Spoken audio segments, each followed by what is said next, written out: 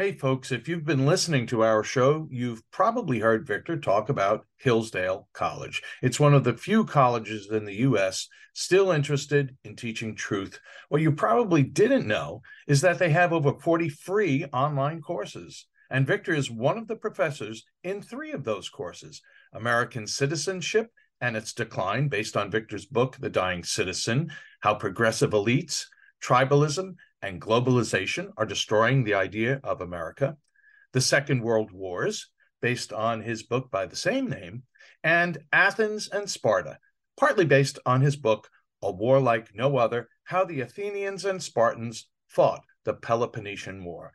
Don't you wish Victor would have been one of your professors in college? Well, now you can join him as he covers some of the main ideas of his books with Hillsdale College's online courses, all available for free. That's right, for free. The courses are 7 to 9 episodes long, and they are self-spaced, so you can take them whenever and wherever. I think I'm going to start with American Citizenship and Its Decline, where Victor explores the history of citizenship in the West and the threats it faces today. Threats like the erosion of the middle class, the disappearance of our borders, the growth of an unaccountable deep state, and the rise of globalist organizations. Hey, start your free course with Victor Davis Hanson today. Go right now to hillsdale.edu/VDH to start. It's free and it's easy to get started. That's hillsdale.edu/VDH to start. hillsdale.edu/VDH.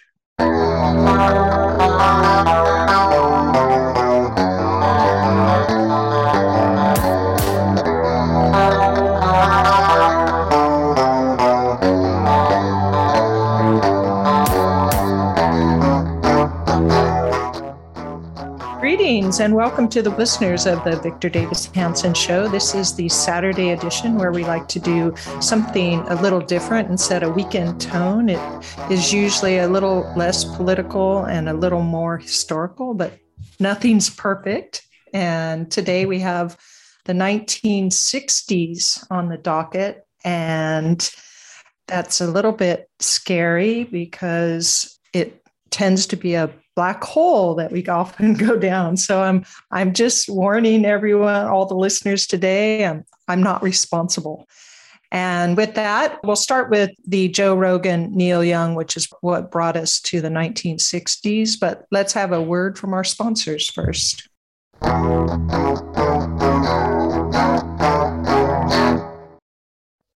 Warmer, sunnier days are calling. Fuel up for them with Factor's no prep, no mess meals. Meet your wellness goals in time for summer thanks to the menu of chef-crafted meals with options like Calorie Smart, Protein Plus, and Keto. Factor's fresh, never frozen meals are dietitian approved and ready to eat in just 2 minutes. So no matter how busy you are, you'll always have time to enjoy nutritious, great tasting meals. Make today the day you kickstart a new healthy routine. What are you waiting for? For our listeners, Factor is giving you 50% off your first box plus 20% off your next month when you use the promo code VICTOR50 at factormeals.com/Victor50. Choose from 6 menu preferences to help you manage calories, maximize protein intake, avoid meat, or simply eat well balanced. With 35 different meals and more than 60 add-ons to choose from every week, you'll always have new flavors to explore. Remember, to get 50% off your first box plus 20% off your next month, head to factormeals.com/Victor50, that's VICTOR50, and use the code Victor50. That's code Victor50 at factormeals.com/Victor50 to get 50% off your first box plus 20% off your next month while your subscription is active.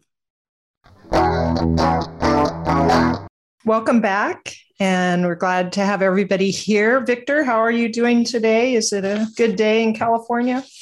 I have mixed feelings about that. It's a beautiful day. It's going to be 60-something degrees. The Sierras are going to be in the high 50s, and it feels like late February, early March, rather than January, end of January, beginning of February. So I'm worried. I know I'm obsessing to the audience about no rain, no snow, drought, Yep. water table dropping, etc. But that's what's happening.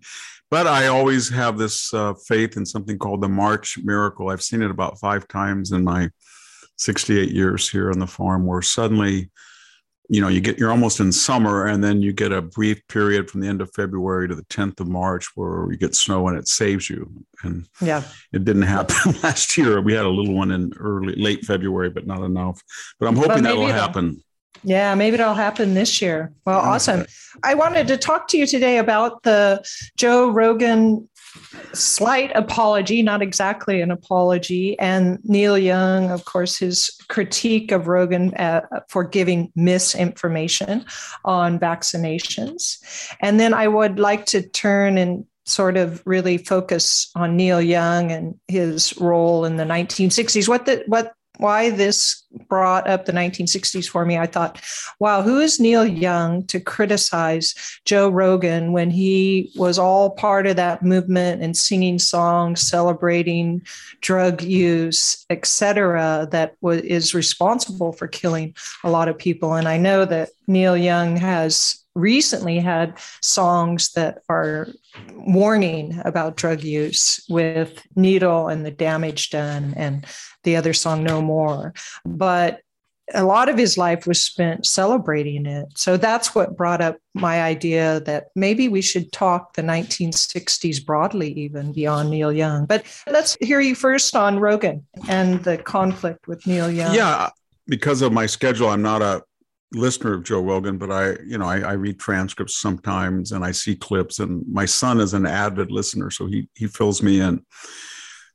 And his format is to bring in controversial people, and it's not true that he doesn't have both sides. He had Sanjay Gupta, who he kind of eviscerated on the air, who didn't really know much, the CNN's quote unquote medical expert, Dr. MD, who at one time I think was rumored to be a pick for Surgeon General. Either it was in the Obama administration or the Biden administration.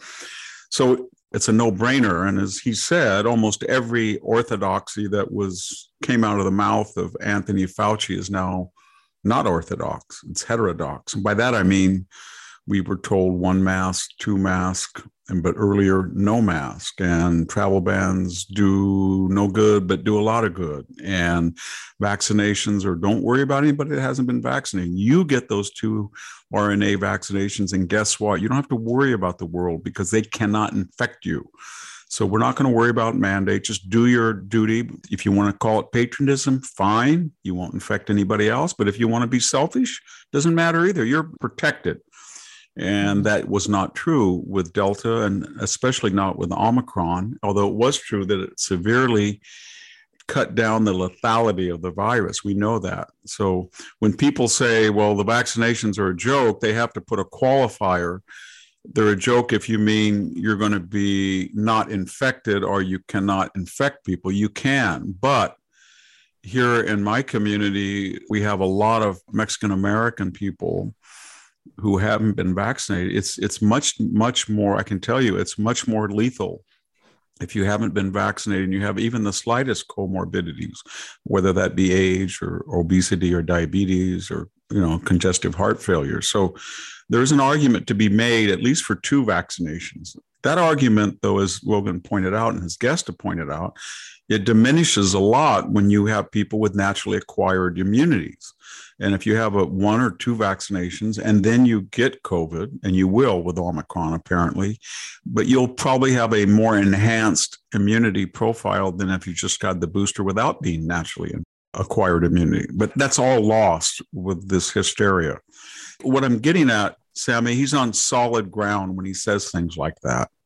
And Neil Young, it's very funny. Everybody says, well, this can't be the same Neil Young. I mean, in high school in the 1970s, I used to listen to Cinnamon Girl and Crazy Horse, Then I kind of gravitated, even before that, Buffalo Springfield was some of his later collaborators. I don't think he was a member of Buffalo Springfield, if at all, for very long. And then I used to listen to Heart of Gold, the whole thing. So I like Neil Young. He was a Canadian who gravitated. I think he lived out north of Stanford in the hills near Woodside and beyond. La Honda, that area. So he was kind of the hipster. There were certain elements about his lifestyle, to the degree they affected his art, that were indicators he was an unstable person, whether it was his personal life or his heavy drug use or doing things like putting coke in his nose while he was performing that weren't, if he's going to talk about models and Joe Rogan's responsibility to be an exemplar of proper health, then he's a total hypocrite, because he made his career as being a renegade who defied society's norms and was quite indulgent with his own drug use, to the point that it might have had an advocacy role for young, impressionable fans of his. So that's just typical hypocritical. Here's my point, though. I don't think there's a contradiction in Neil Young, and now we hear Crosby, Stills, and Nash have joined in, or Joni Mitchell, or all these hipsters, revolutionaries, counterculture people from the 60s that, people my age, 68 and above, knew as rebels. Now they're mouthing the anti-Fauci doctrine. Okay. But when you start to look at this phenomenon of the woke movement as it applies to COVID and the Karen, quote unquote, hectoring, you start to see a pattern. And that is these people, and I'm talking now mostly about white elites, bicoastal white elites from the ages of maybe 60 to 80. And they are hectoring. I've met them before because I work on the coast and I see them, and I speak a lot in California, and they show no mercy. I've seen people go up in a store in Palo Alto and say to somebody, "You get that mask on." Or, as I mentioned earlier in the podcast, in Santa Cruz, they pulled over my daughter when she was walking and pulled their car over and said, "Get that kid's mask outside, none of their business." Or my son-in-law had his disabled daughter, or my granddaughter, out in a parking lot. I think it was at Costco, and a woman came up to him. So they take it upon themselves to police people.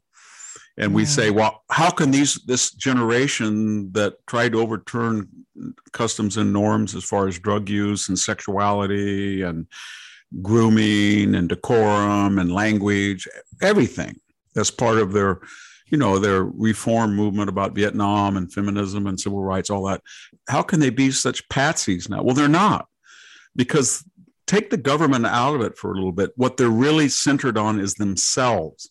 Most of these people are very wealthy. They're now in their mid 70s or 80s. They feel that they're coming to the end of their lives, but they've got a lot of opportunities for indulgence still, just like they did when they were young. So Neil Young's a multi-millionaire. Joni, they all are. And so in their way of thinking, I'm not going to let some deplorable out there in Southern Ohio even slightly endanger my appetite. Just like in the 60s, I'm not going to let the man tell me that I can't have long hair, I can't be promiscuous, I can't snort, I can't smoke, I can't toke, I can't say F and shit, all that crap. So I'm going to be a renegade. But now that renegade has collapsed in their old age into a self-indulgent narcissist, which was what they were anyway, without the veneer of, public caring. Now they're just sort of collapsed down to their immediate space, and they're saying, you know what? I still want to think about myself. And now it's not my drugs necessarily. They still take drugs probably, but it's my health. I have to be perfectly fine. I have to have perfect opportunities for myself. I don't really care about a 5-year-old disabled person who's wearing a mask, doesn't know how, who doesn't know what's going on. Or I don't care about those Hispanic kids out in Mendota that can't go to school, so they're on Zoom, and their family doesn't have one room, and they're all there, and their mother can't go to work. I don't care about those people.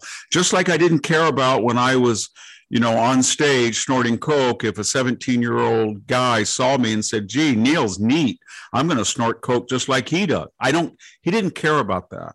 And now he doesn't care about anything other than himself. So there is a complete consistency in all of these 60 renegades who everybody's shocked now that they're mouthing the Orwellian dictates of, Oceania dash Biden administration.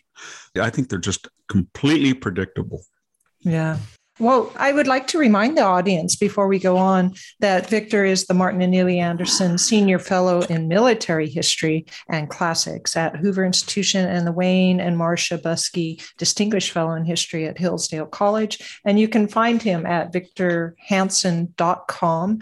On his website, it's called The Blade of Perseus, and we welcome everybody to come to the website. Victor, I wanted to then look a little bit closer at that drug culture as it was, or counterculture that started to celebrate the use of drugs. I mean, drugs are kind of an interesting topic historically, I think, because it's not that they weren't used, for example, in the 19th century or even in the classical period. There's some indications that cultures indulged in drugs. But the 1960s was a real turn from other drug practices. And I was wondering if you could talk a little bit about that. I'm particularly curious about the Ken Kesey, and if you're not on the bus, you're off the bus, because I've always felt that if Ken Kesey was on the bus, you were better off being off the bus myself. I mean, it's that, remember Timothy Leary, turn on, tune in, drop out, or drop out, turn on, tune in. So he was a Harvard professor.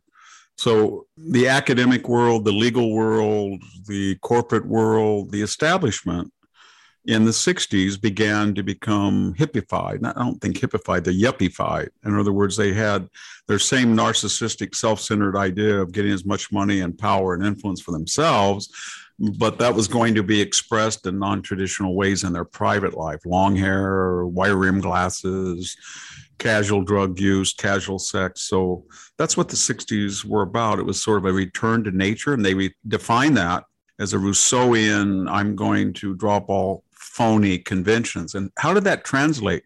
I came from a farm. I had turned 18 the first week I was at UC Santa Cruz. I was in a classroom, and I could not believe it. The teacher was wonderful, the late John Lynch, but everybody in there had long hair. The boys, the women they had patchouli oil. None of their legs were shaved. Nobody's underarms, women's underarms were shaved. A big, heavy-set woman right next to me. I remember the first day of class passed wind right in front of me. And I thought everybody was going to laugh or something. And she looked at me like, you have a problem with that? And people use drugs. You could smell marijuana. But these were all the children of Hollywood producers, or they were the corporate elite's offspring, but they went through this rite of passage, and it was supposedly a cultural revolution of phony. I'd always shake hands with people. Well, we don't shake hands. That's a form. Or thank you. Why do you say thank you for? And they even got to the point, in that last gasp of the 60s, and this was in 71, where calling people comrade. I used to have a guy in my class, and he had a little Mao hat on with a little bill with a red star on, and then he had a beard that looked like Che Guevara, and he'd always say, hey, comrade. And finally I said, that guy is really obnoxious. And a person whispered to me, he is the heir to one of the largest pharmaceutical fortunes in the United States, so be careful about him. And I said, well, I saw him hitchhiking up to UC Santa Cruz. He doesn't even, I had an old 25-year-old Volvo that I shared with my two brothers. And he said that broke down about every 500 miles. And he said, oh, no. He has a garage downtown, and he's got a brand new Mercedes. And the Mercedes were rare in those times. He has a brand new Mercedes, and he hitchhiked from his garage up here so nobody would see him. So I had a very cynical idea of these people. The second thing very quickly is, you talk about drugs. I can tell you the 60s didn't hit Selma, California in the middle of nowhere until about 1969. And then it hit with a wave. And it was mostly the lower middle classes were into not just heavy drinking, of course, they'd always done that, and not just heavy marijuana usage, but things like amphetamine, speed, and hash. Didn't they use mescaline and magic mushrooms? Yeah, whatever? They did. And I watched the class ahead of me completely get wiped out. And I mean, 10, 12, 15 of those people got killed in auto accidents or drug ODs, or a couple of them were found OD'd in a bathroom where they bought drugs, some gang people who killed them. And then in my class, I can think of, and there was a reaction against that, but I can think of 10 or 12 or 15 people I knew very well from very conservative, hardworking, that completely were, their minds exploded. That is, today, they're either homeless or they're dead. And then the other thing I saw was very, very talented, very, very driven, very, very successful people in high school. I'm talking about straight A students, and maybe 10 to 20% of them, when they went to college and encountered that culture from a small town, they surrendered entirely to it. And they were told that the quote unquote establishment has martinis. They smoke Winston's. There's no different in marijuana. I beg to differ, because I saw people smoke a joint every 3 or 4 hours. And although I don't know, I mean, CBD is a natural antioxidant and anti-inflammatory. So I'm not going to defy medical, facts and say it's not necessarily, in some cases for glaucoma, it can have some medicinal purposes. But these people, it was like dropping melatonin every 5 minutes. You know what I mean? Nobody would do that, or GABA, or one of these sleep over-the-counter Benadryl. And what they were just, hey, man, what are you doing, man? Hey, man, and they just were listless.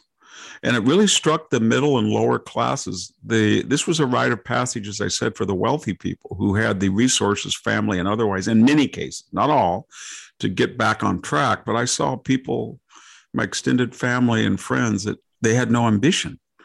And that was part of the drug culture. And he was getting back to all this. These people were avatars of this culture, avatars, and they're now multimillionaires from their music or their positions of influence. And for them to go after Joe Rogan or go after people who are not advocating doing things that are deleterious to your body, but opening the debate in controversial ways. And it's been valuable. I don't really agree with all of the criticisms of the vaccination, although I got vaccinated twice. I've had a bad case of Delta. Okay, but I do understand that almost every single thing that the WHO or the CDC or the NIH or Dr. Fauci has told us has been wrong, and wrong to the degree that they demonized and they deprecated anybody who said the following. I think that there might be a solid case to be made that the origins of COVID can be found in the Wuhan virology lab as an engineered product gone astray or released or something. No, you cannot say that. I think there may be a case that if you're going to wear a mask, it has to be one of those N95. The rest of the stuff is just virtues. No, you can't. That's not true. All masks are better than the other. I think there might be a case that I know of some people who are starting to get Delta that can vaccinate. Oh, don't worry, it's not going to happen. And so they don't have any credibility. And one of the big tragedies, just final statement about this as it pertains to Joe Rogan and his critics, we, the United States government, and especially the Biden administration, for whatever Trump's weaknesses were on this issue, when that guy got COVID, all he did was talk about antibodies. You got to get the antibodies. Just amazing, the antibodies. And that zinc and vitamin D, and he just rattled it off. He said, I went in there almost dead, and then I came out. I feel powerful. Well, what he was trying to say in so many terms were that there were therapies that could prevent somebody from dying who had not been vaccinated. He was right. But we just focused so much on the magic vaccination bullet that we ignored everything. And now here we are 2 years plus into the pandemic, and we still can't go onto the internet and get an official CDC thing that says the following.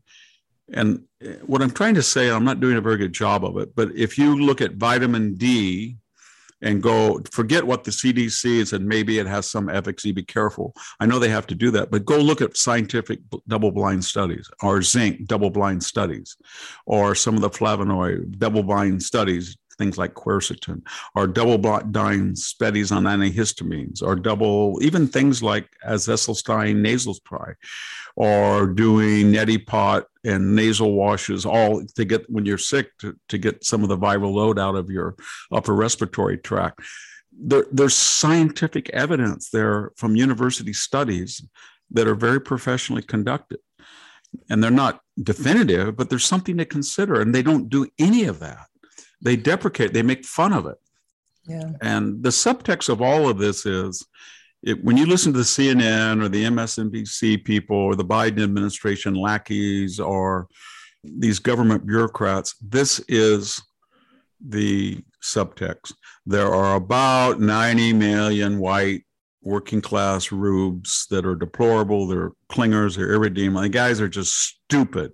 They're fat. They don't know what they're doing. And, you can't work with them, and they're going to spread it and get me, the exalted one, infected. And I hate those people. That's what it is.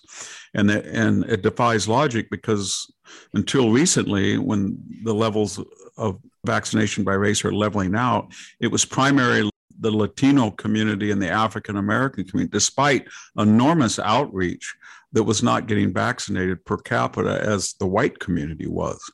And yet that didn't matter. Or they were giving exemptions to huge numbers of people to go out and protest in a phalanx of demonstrators predicated on their race and their racial agendas. But nevertheless, that's what the subtext is behind all of this. It's kind of a class, and it's a class hatred for the lower and mostly white middle class. And the odd thing is, they've been so obnoxious about it that is filtered into the Latino and the Black community that don't like it, because they have more solidarity by class they're beginning to than race in some cases. I guess what I'm saying is that there's a certain profile, and we've talked about this so much, this bi-coastal, Jen Psaki, Jeff Zucker, CNN, university droning, nasal those people that just rub everybody the wrong way. Yeah, and it's an elite culture, and that elite culture, which many of them were part of the 60s. I wanted to go back to something you said, that idolizing of Che Guevara, which is what you see that in the 60s all the way up to today. And I always find that very interesting, because what I know about Che is that he was an Argentinian revolutionary. He looks very ethnically German, by the way. It obviously shows up in Cuba at one point, and he even tried to go to the Congo and incite revolution. Rightly so. Bolivia.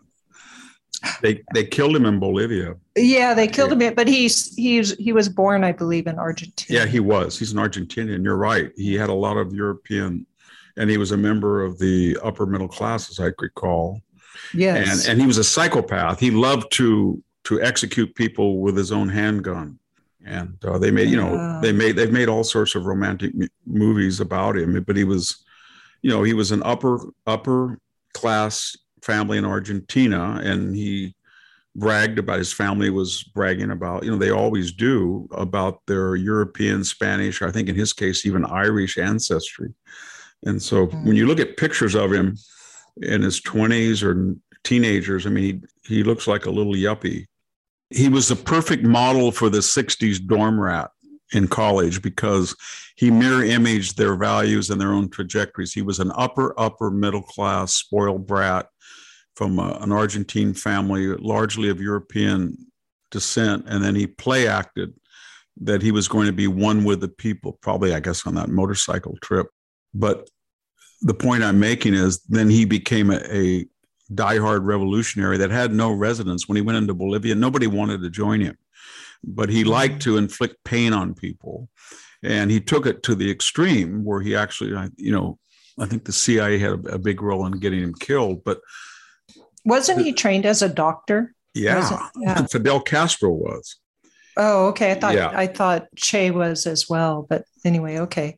Well, our listeners can let us know whether Che was trained as a doctor. I thought he was, but anyways, that would indicate why he would know how to inflict a lot of pain on people.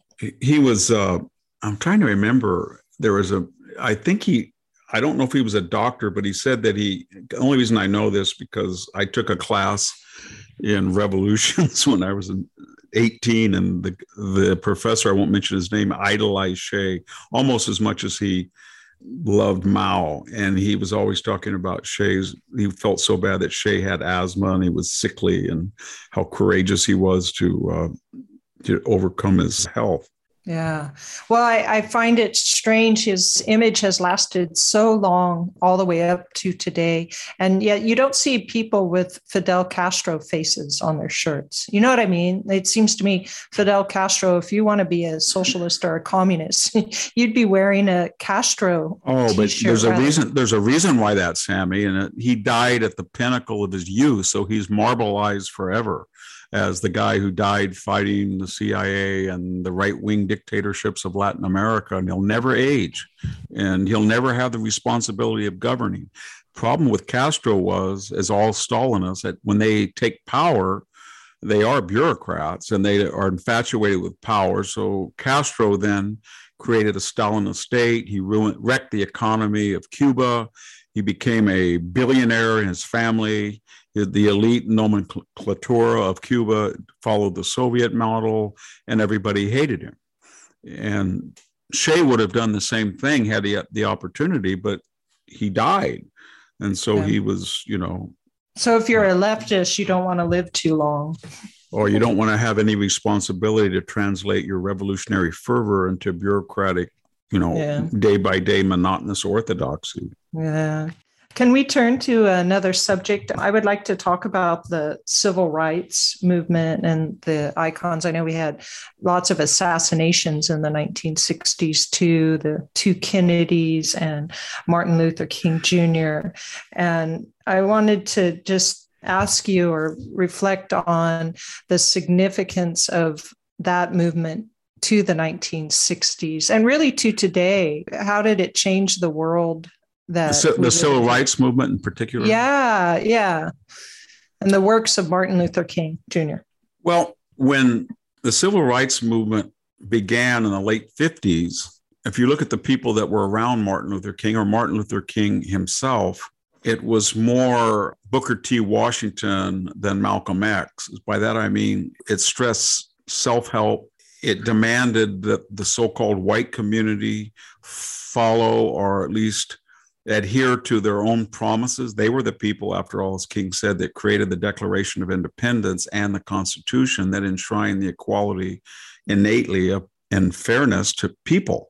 So that civil rights movement was saying, we're going to sit down, we're going to be nonviolent, we're going to follow the Gandhi trajectory, and we're going to shame America. And it had two agendas. One was in the South to end Jim Crow, and it did that. And then one in the North, to the degree there were a lot of Northerners who practiced de facto discrimination or bias in their own daily lives, even though it might be not as prevalent in the North or not at all in the North. I grew up in California. I can tell you that in the pre-civil rights movement, I had African-American, Latino, everybody in my classes, and there was no prejudice.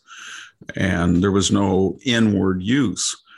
So it wasn't just as today's extremists say, oh, the whole country was war. It wasn't that way.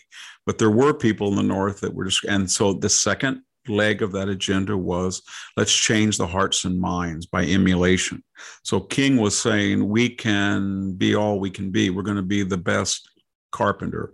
And everybody reacted to that in the popular culture.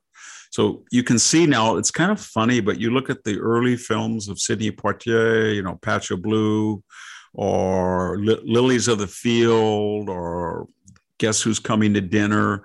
It was assimilation, integration, intermarry, the whole thing. It was the immigrant experience. And then two things happened. Of course, one was JFK was assassinated, and that brought in the Johnson administration. And the Johnson, LBJ was not that JFK and the Kennedys weren't corrupt, but he was a total corrupt person who knew inside and out how to work the government. And the guilt that followed and the compassion and the upheaval, he created this huge Great Society program. And the government began to be at odds with the earlier civil rights movement. It said, we will give you money. You don't have to get married. We will give mothers with illegitimate money, and we will subsidize this, and we'll change the whole narrative.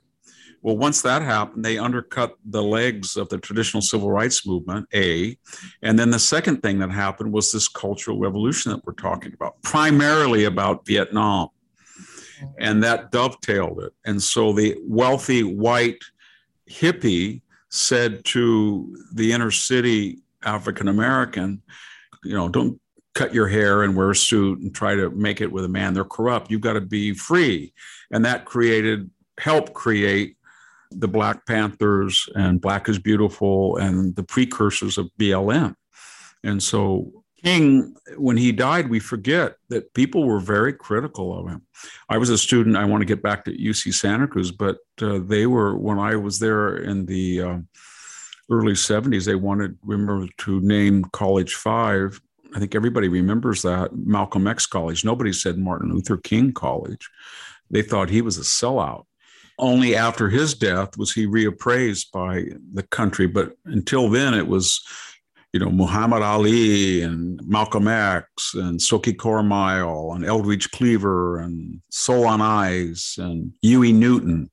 That very radical, it came very quickly. It came almost overnight from 63, where you had the civil rights movement still pretty much trying to force America to live up to its ideals and stressing integration and superior education opportunities offered to the inner city. The idea was, you give us the tools and we're going to produce young African-American men and women. We don't care about past racism. Right now, just give us the tools and you will be shocked at how well our students do. We are going to be exemplary citizens and we're going to beat you at your own game. It was a very self-confident, independent ideal. And then the combination of the hippie 60s movement, drug culture, all that, and this huge war on poverty by the Johnson administration really destroyed that ideal. And I could see it happen with a lot of people I knew. I mean, I've written about it, but my gosh, from where I'm speaking, just 2 miles away, there was an African-American family. And I think they had 9 children. And of that 9, this is the pre-civil rights, or right during the civil rights. I think 4 of them were straight A students. They all went to good colleges. This is, they were very poor. And the father was a master mechanic for the Ford dealership.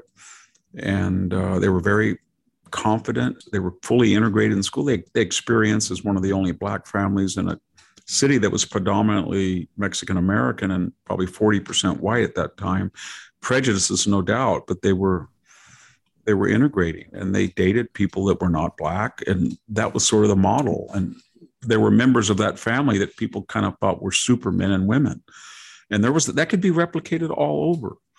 And so the left has done enormous damage to the civil rights movement. And I don't know why they did it, but I have a kind of a Freudian suggestion that a lot of very sheltered, wealthy people who go to prep school, or they don't do physical tasks, they don't come in contact with the muscular classes, they feel they're wimps, or they're not inured to a rough life, whatever it is. They compensate psychologically by performing arts, and the performance art or the virtue signal or the tokenism or whatever, but they feel guilty because they know deep down inside they're privileged, and they don't want to be not privileged. Nobody does, but they love their privilege, and they love going to Europe, and they love having granite counters, and they love living in a good zip code, but they feel that not everybody can do that. So they're going to make ostentatious displays of caring at other people's expense, usually the people they despise, like conservative Blacks or traditional Mexican Americans or working class whites. They hate those people because they don't appreciate the magnanimity of this privileged class.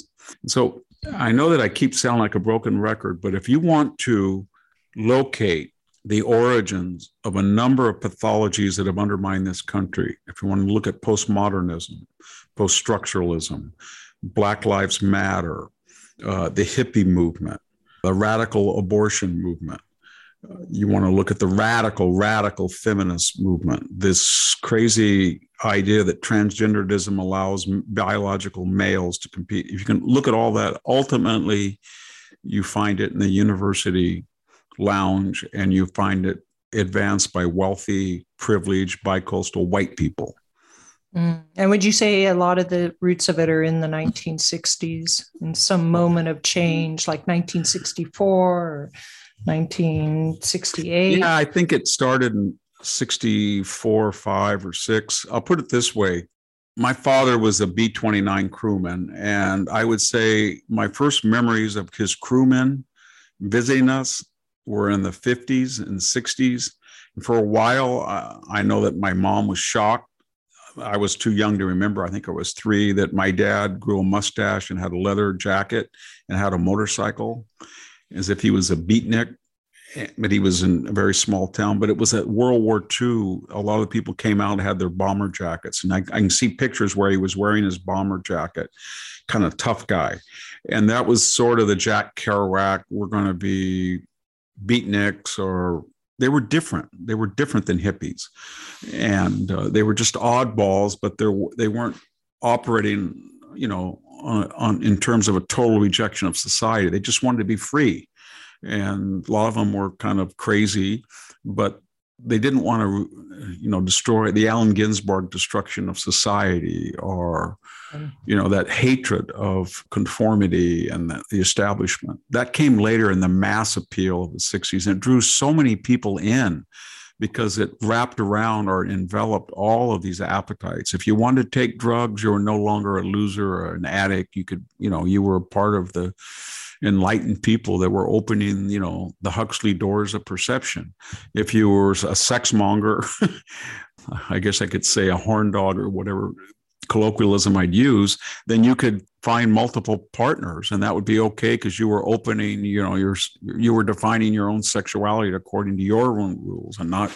That really struck me because I think it was in 71, we were on the dorm, and a knock came on my door, and there was a guy in a white coat from the Santa Cruz County Medical Office. He said, Mr. Hansen, I have your name here, and you have a roommate, and we're going down every single person in this dorm and all of the dorms because we're looking for the origins of this mysterious thing. It's kind of a virus. It's sexually transmitted. And they were talking about herpes. They had never seen it before. And they thought that it originated in its epidemic state in Northern California. And there were 3 or 4 people that had it at the UC Med Center. And so they were asking pretty personal questions. Have you had sexual relations with anybody without a prophylactic? If so, who? And they asked everybody that. They were trying to trace it down. And people were laughing because some of these people were giving answers, not one, but, 20, 30, 40 people.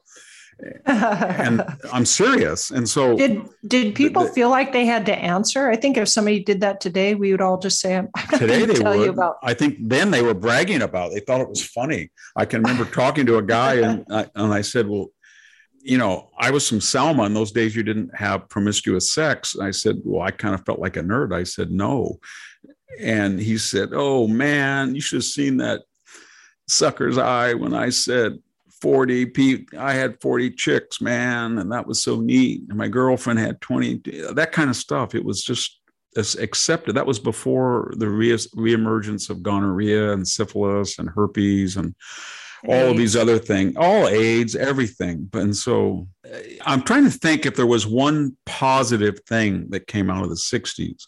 I mean, the civil rights, obviously, but I think, as I said, it was warped. I think one thing is I did like some of the music. I still listen to 60s music, whether it's Buffalo Springfield or the band or Jackson Browne. I still listen to it, even though I don't agree with the lyrics. But that was one good thing. There was much better music, I think, than now. The other thing...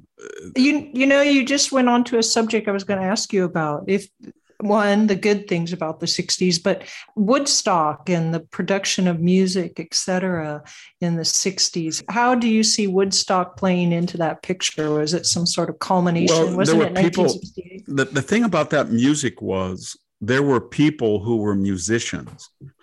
And you look at the ability of, for example, members of the band. Some of them were classically trained and they could play a variety of instruments.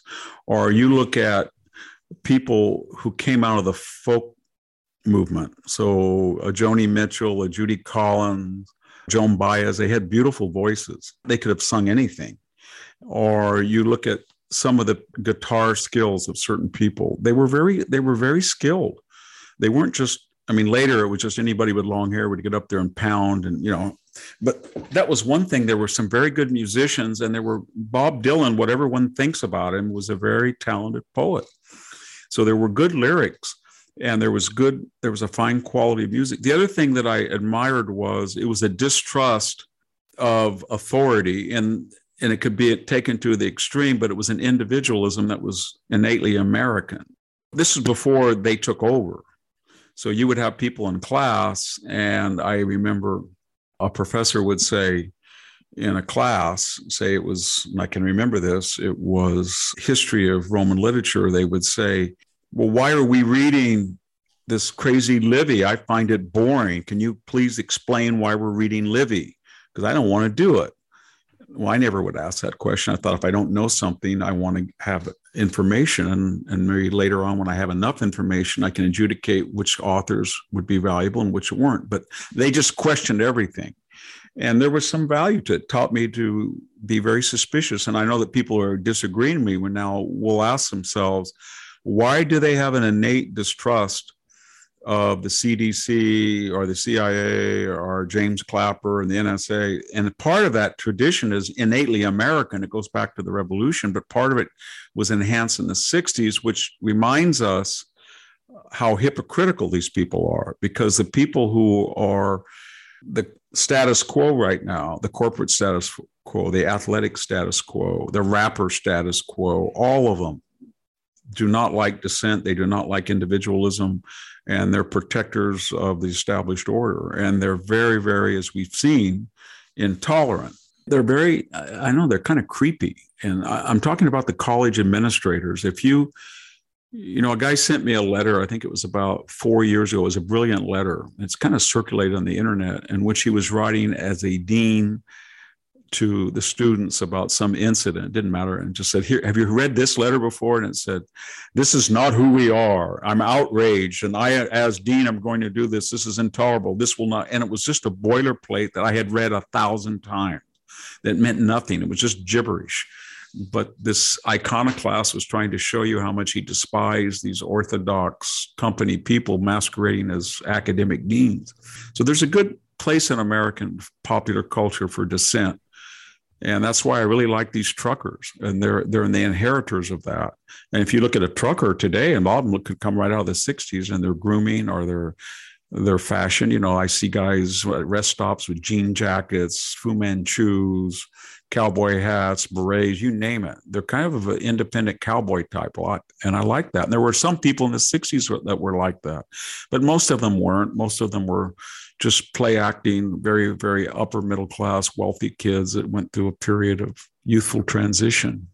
Yeah, it was supposed to be a celebration of the. They did damage to the, yes, and they did damage. Middle and lower classes, yeah. They did damage to the middle or lower class, and there's no doubt about it. I could see very wealthy people at Stanford and UC Santa Cruz, especially when it first opened, when I was there, just 3 or 4 years after it opened, and I could see that their recreational drug use was very expensive, but not exorbitantly so for them. And they could afford to, miss class and make fun of professors because they were eventually going to have the supporting network of Beverly Hills or Pacific Palisades or Palos Verdes or Atherton, but not some guy from, Stockton or Sanger or Lavining. If they emulated that behavior, they were done for. Yeah. All right, Victor, we're getting close to time that we need to stop, but let's have a word from our sponsors first, and then we'll come back and talk about one more of your books.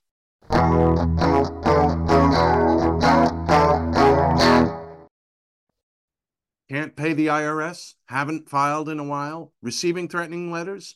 Yeah, it's about to get worse. The IRS is hiring an army of agents targeting hardworking Americans like you. You need warriors on your side. You need Tax Network USA. Tax Network USA has brilliant strategies to solve your IRS problems quickly and in your favor. For instance, they've discovered a limited-time special offer that the IRS is willing to waive $1 billion in penalties. Find out if you qualify before it's too late. Never call the IRS alone. Let Tax Network USA attorneys handle it. They have preferred direct lines to the IRS. They know which agents to work with and which to avoid. They've resolved over $1 billion in tax debts and offer a best-in-class guarantee. Schedule your free consultation now. Call 1-800-245-6000. That's 1-800-245-6000 or visit tnusa.com/Victor. tnusa.com/Victor. At Just the News, we break the stories others in the media ignore or are too afraid to tell. We did it on Russia collusion, Hunter Biden, and the security and intelligence failures that preceded January 6th. Our stories have real impact and reach because we stick to the facts. I'm John Solomon. You can help me expand our honest, unvarnished, and unbiased reporting by becoming a premium member at Just the News. You'll get an ad-free experience and exclusive member-only access to events, and you'll be helping us dig up more truth. Join today at justthenews.com/subscribe. Welcome back. And Victor has, like a surgeon, just taken us through the bowels of the 1960s and back out again, and did it so well and so smoothly. Thank you, Victor, for that. We appreciate it. I have one more book that I would like you to talk about the production of, and that is The Savior Generals, an excellent book on 3, I believe, generals. And go ahead and give us the background. It's kind of a perennial quest. It starts with Plutarch's Lives of the Illustrious Greeks and Romans. Almost all of them are either politicians or generals or both. How you assess generalship or leadership in war. And there's certain, are you cool under pressure? Do you speak well? Are you magnetic? Do you understand that there's an unforgiving minute, as George Patton said, you had to move, or Napoleon. If you're going to take Vienna. Don't ask me to take it.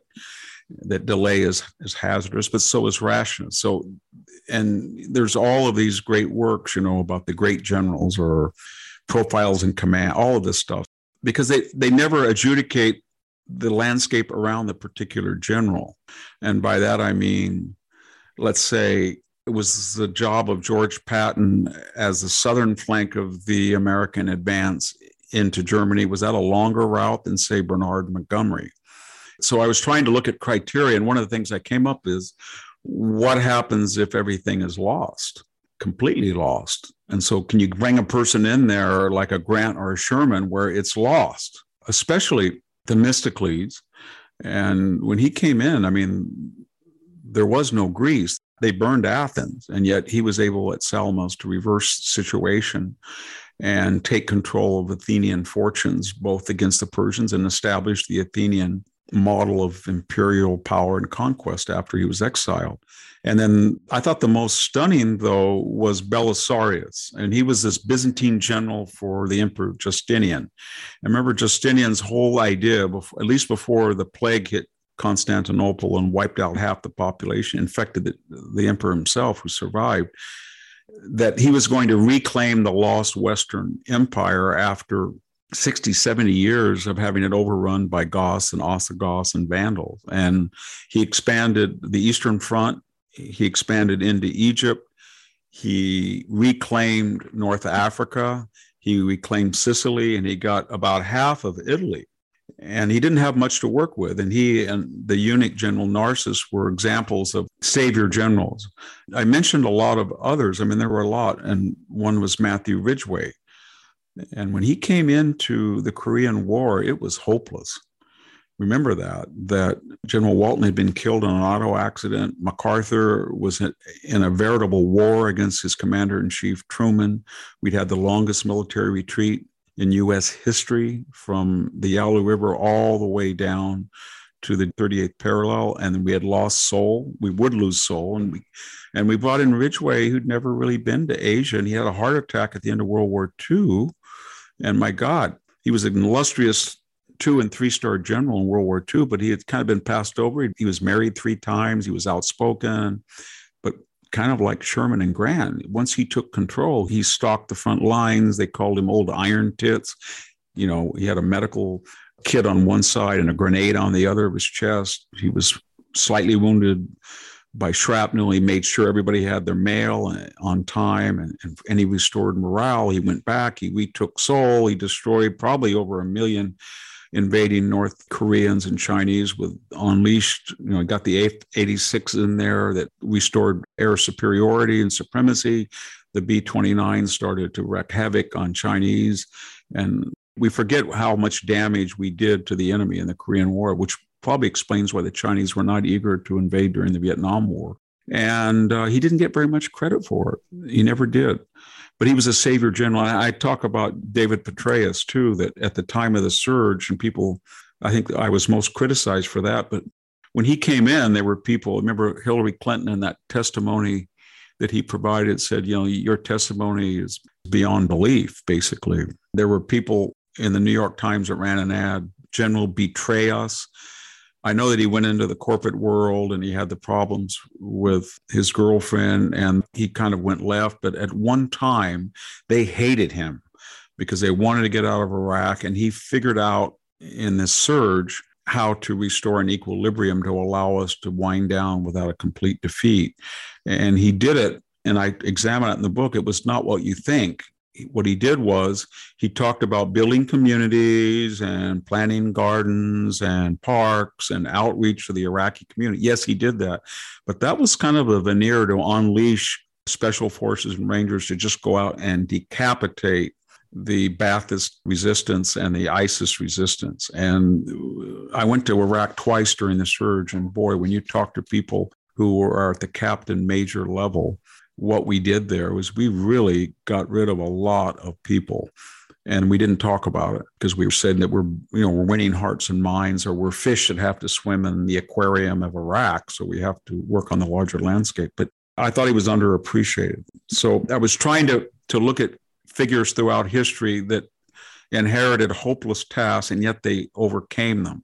And that was a more valuable barometer of what general skills are. And of course, I talk about people like Epaminondas and William Tecumseh Sherman, Ulysses S. Grant, as well as the people who are the subject of actual chapters. All right. Well, that, as all your other books, sounds like an excellent book for our listeners. We would like to thank you. Our time is up here, Victor. And again, thanks for that walk through the 1960s, some of the key features of it and linking it to today. It's wonderful. Well, thank you. And I hope even if you don't want to buy the Savior Generals, you'll look at these 5 people in other places, because I think they're extraordinary generals and they're underappreciated. Well, thank you. I'll go ahead and say goodbye to the listeners right now, and to you, Victor. Thanks. Thank you. All right. This is Sammy Wink and Victor Davis Hanson, and we're signing off. Hey there, it's Amanda Head, and I am thrilled to introduce to you my new exciting podcast, Furthermore with Amanda Head, broadcasting weekly from sunny Los Angeles, California, and brought to you by the dynamic Just the News Podcast Network. On this fresh and engaging podcast, I delve into the latest news with a little bit of a twist, exploring the furthermore of every story. But this isn't your typical run-of-the-mill news commentary or politically charged program. I interview a diverse range of guests, including business leaders, entertainers, musicians, educators, experts, politicians, and many influential figures from both the United States and around the world. So why not make your Mondays, Wednesdays, and Fridays a little more interesting? Tune in on your preferred podcast platform and discover Furthermore with Amanda Head on Apple Podcasts, Spotify, or wherever you listen to your favorite shows. And don't forget to hit that follow or subscribe button, and be sure to download the latest episodes. I can't wait to have you join me on this exciting journey.